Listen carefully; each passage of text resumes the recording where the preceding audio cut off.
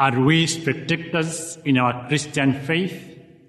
Do we simply move along with the crowd and without any conviction and commitment to our faith journey? In today's reading, and especially the Gospel, we are reminded how times we can be superficial in our faith in following Christ. The crowd welcomes Jesus with such enthusiasm during his entry into Jerusalem, but within few days demanded his crucifixion and the release of Barabbas.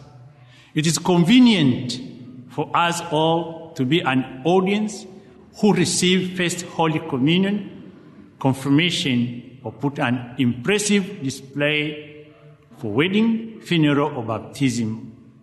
More importantly, how do we commit to be the crowd to come meet Jesus in the Holy Eucharist every Sunday, or meet him daily in our prayer life? In the account of the Passion, the crowd disappeared when our Lord needed them most.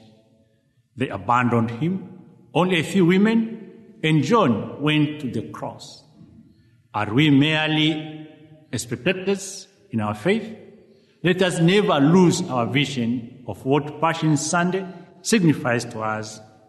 We need to grasp on to our faith tightly with both hands, be the main steering wheel in our lives, not a spare tire.